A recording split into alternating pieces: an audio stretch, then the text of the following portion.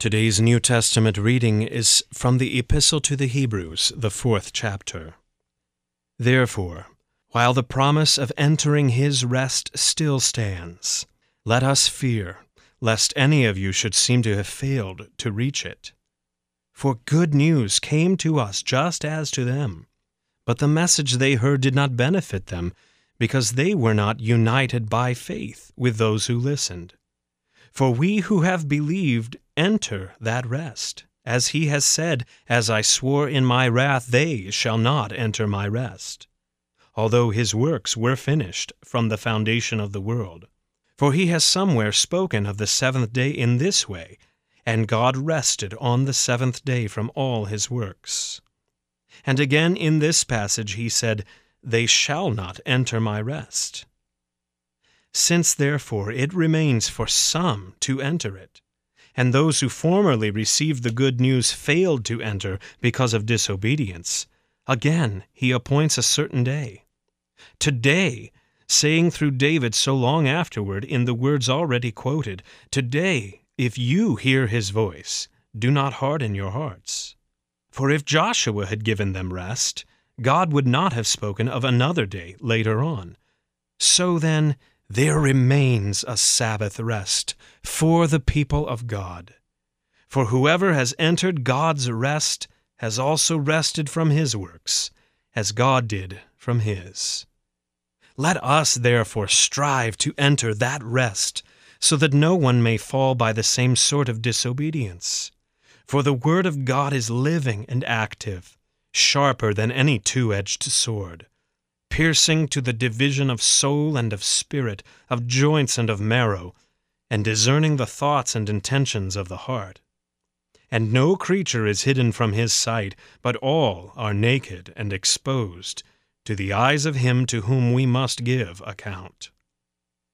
Since then, we have a great high priest who has passed through the heavens, Jesus, the Son of God. Let us hold fast our confession, for we do not have a high priest who is unable to sympathize with our weaknesses, but one who in every respect has been tempted as we are, yet without sin. Let us then with confidence draw near to the throne of grace, that we may receive mercy and find grace to help in time of need. This is the word of the Lord. For today's meditation on God's Word, we welcome the Reverend Dr. Jeff Gibbs.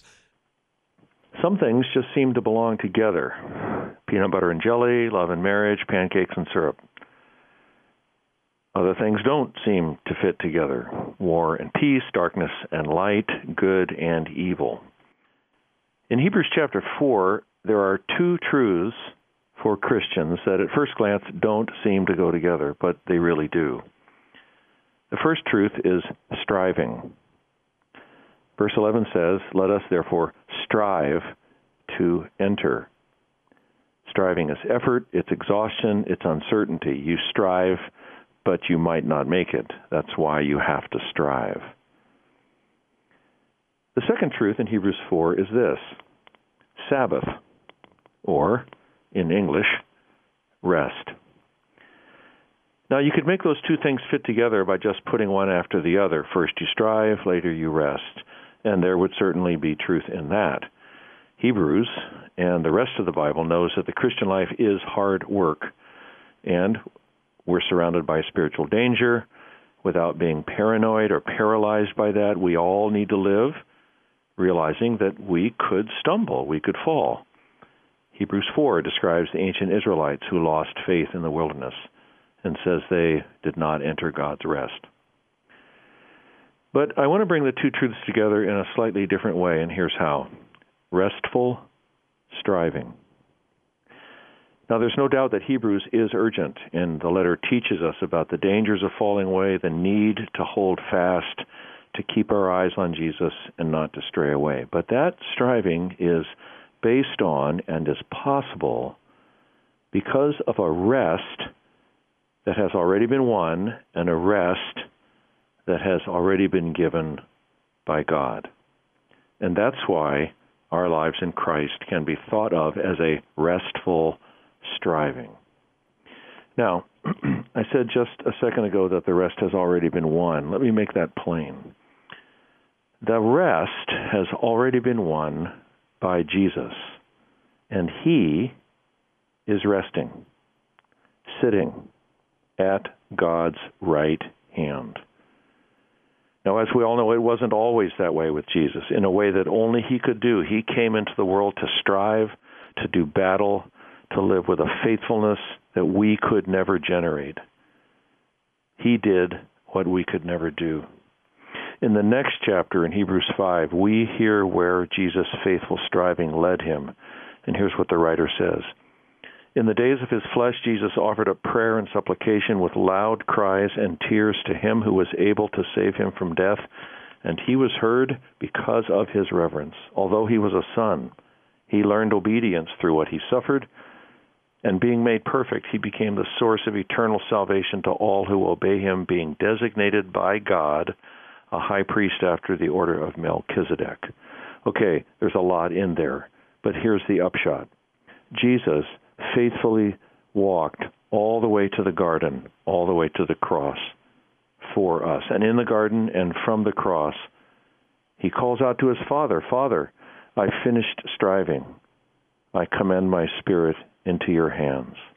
Father, I'm dying now under the weight of sin, and my enemies seem to be taking all my striving, all my faithfulness, and throwing it into the garbage. But I trust you, Father.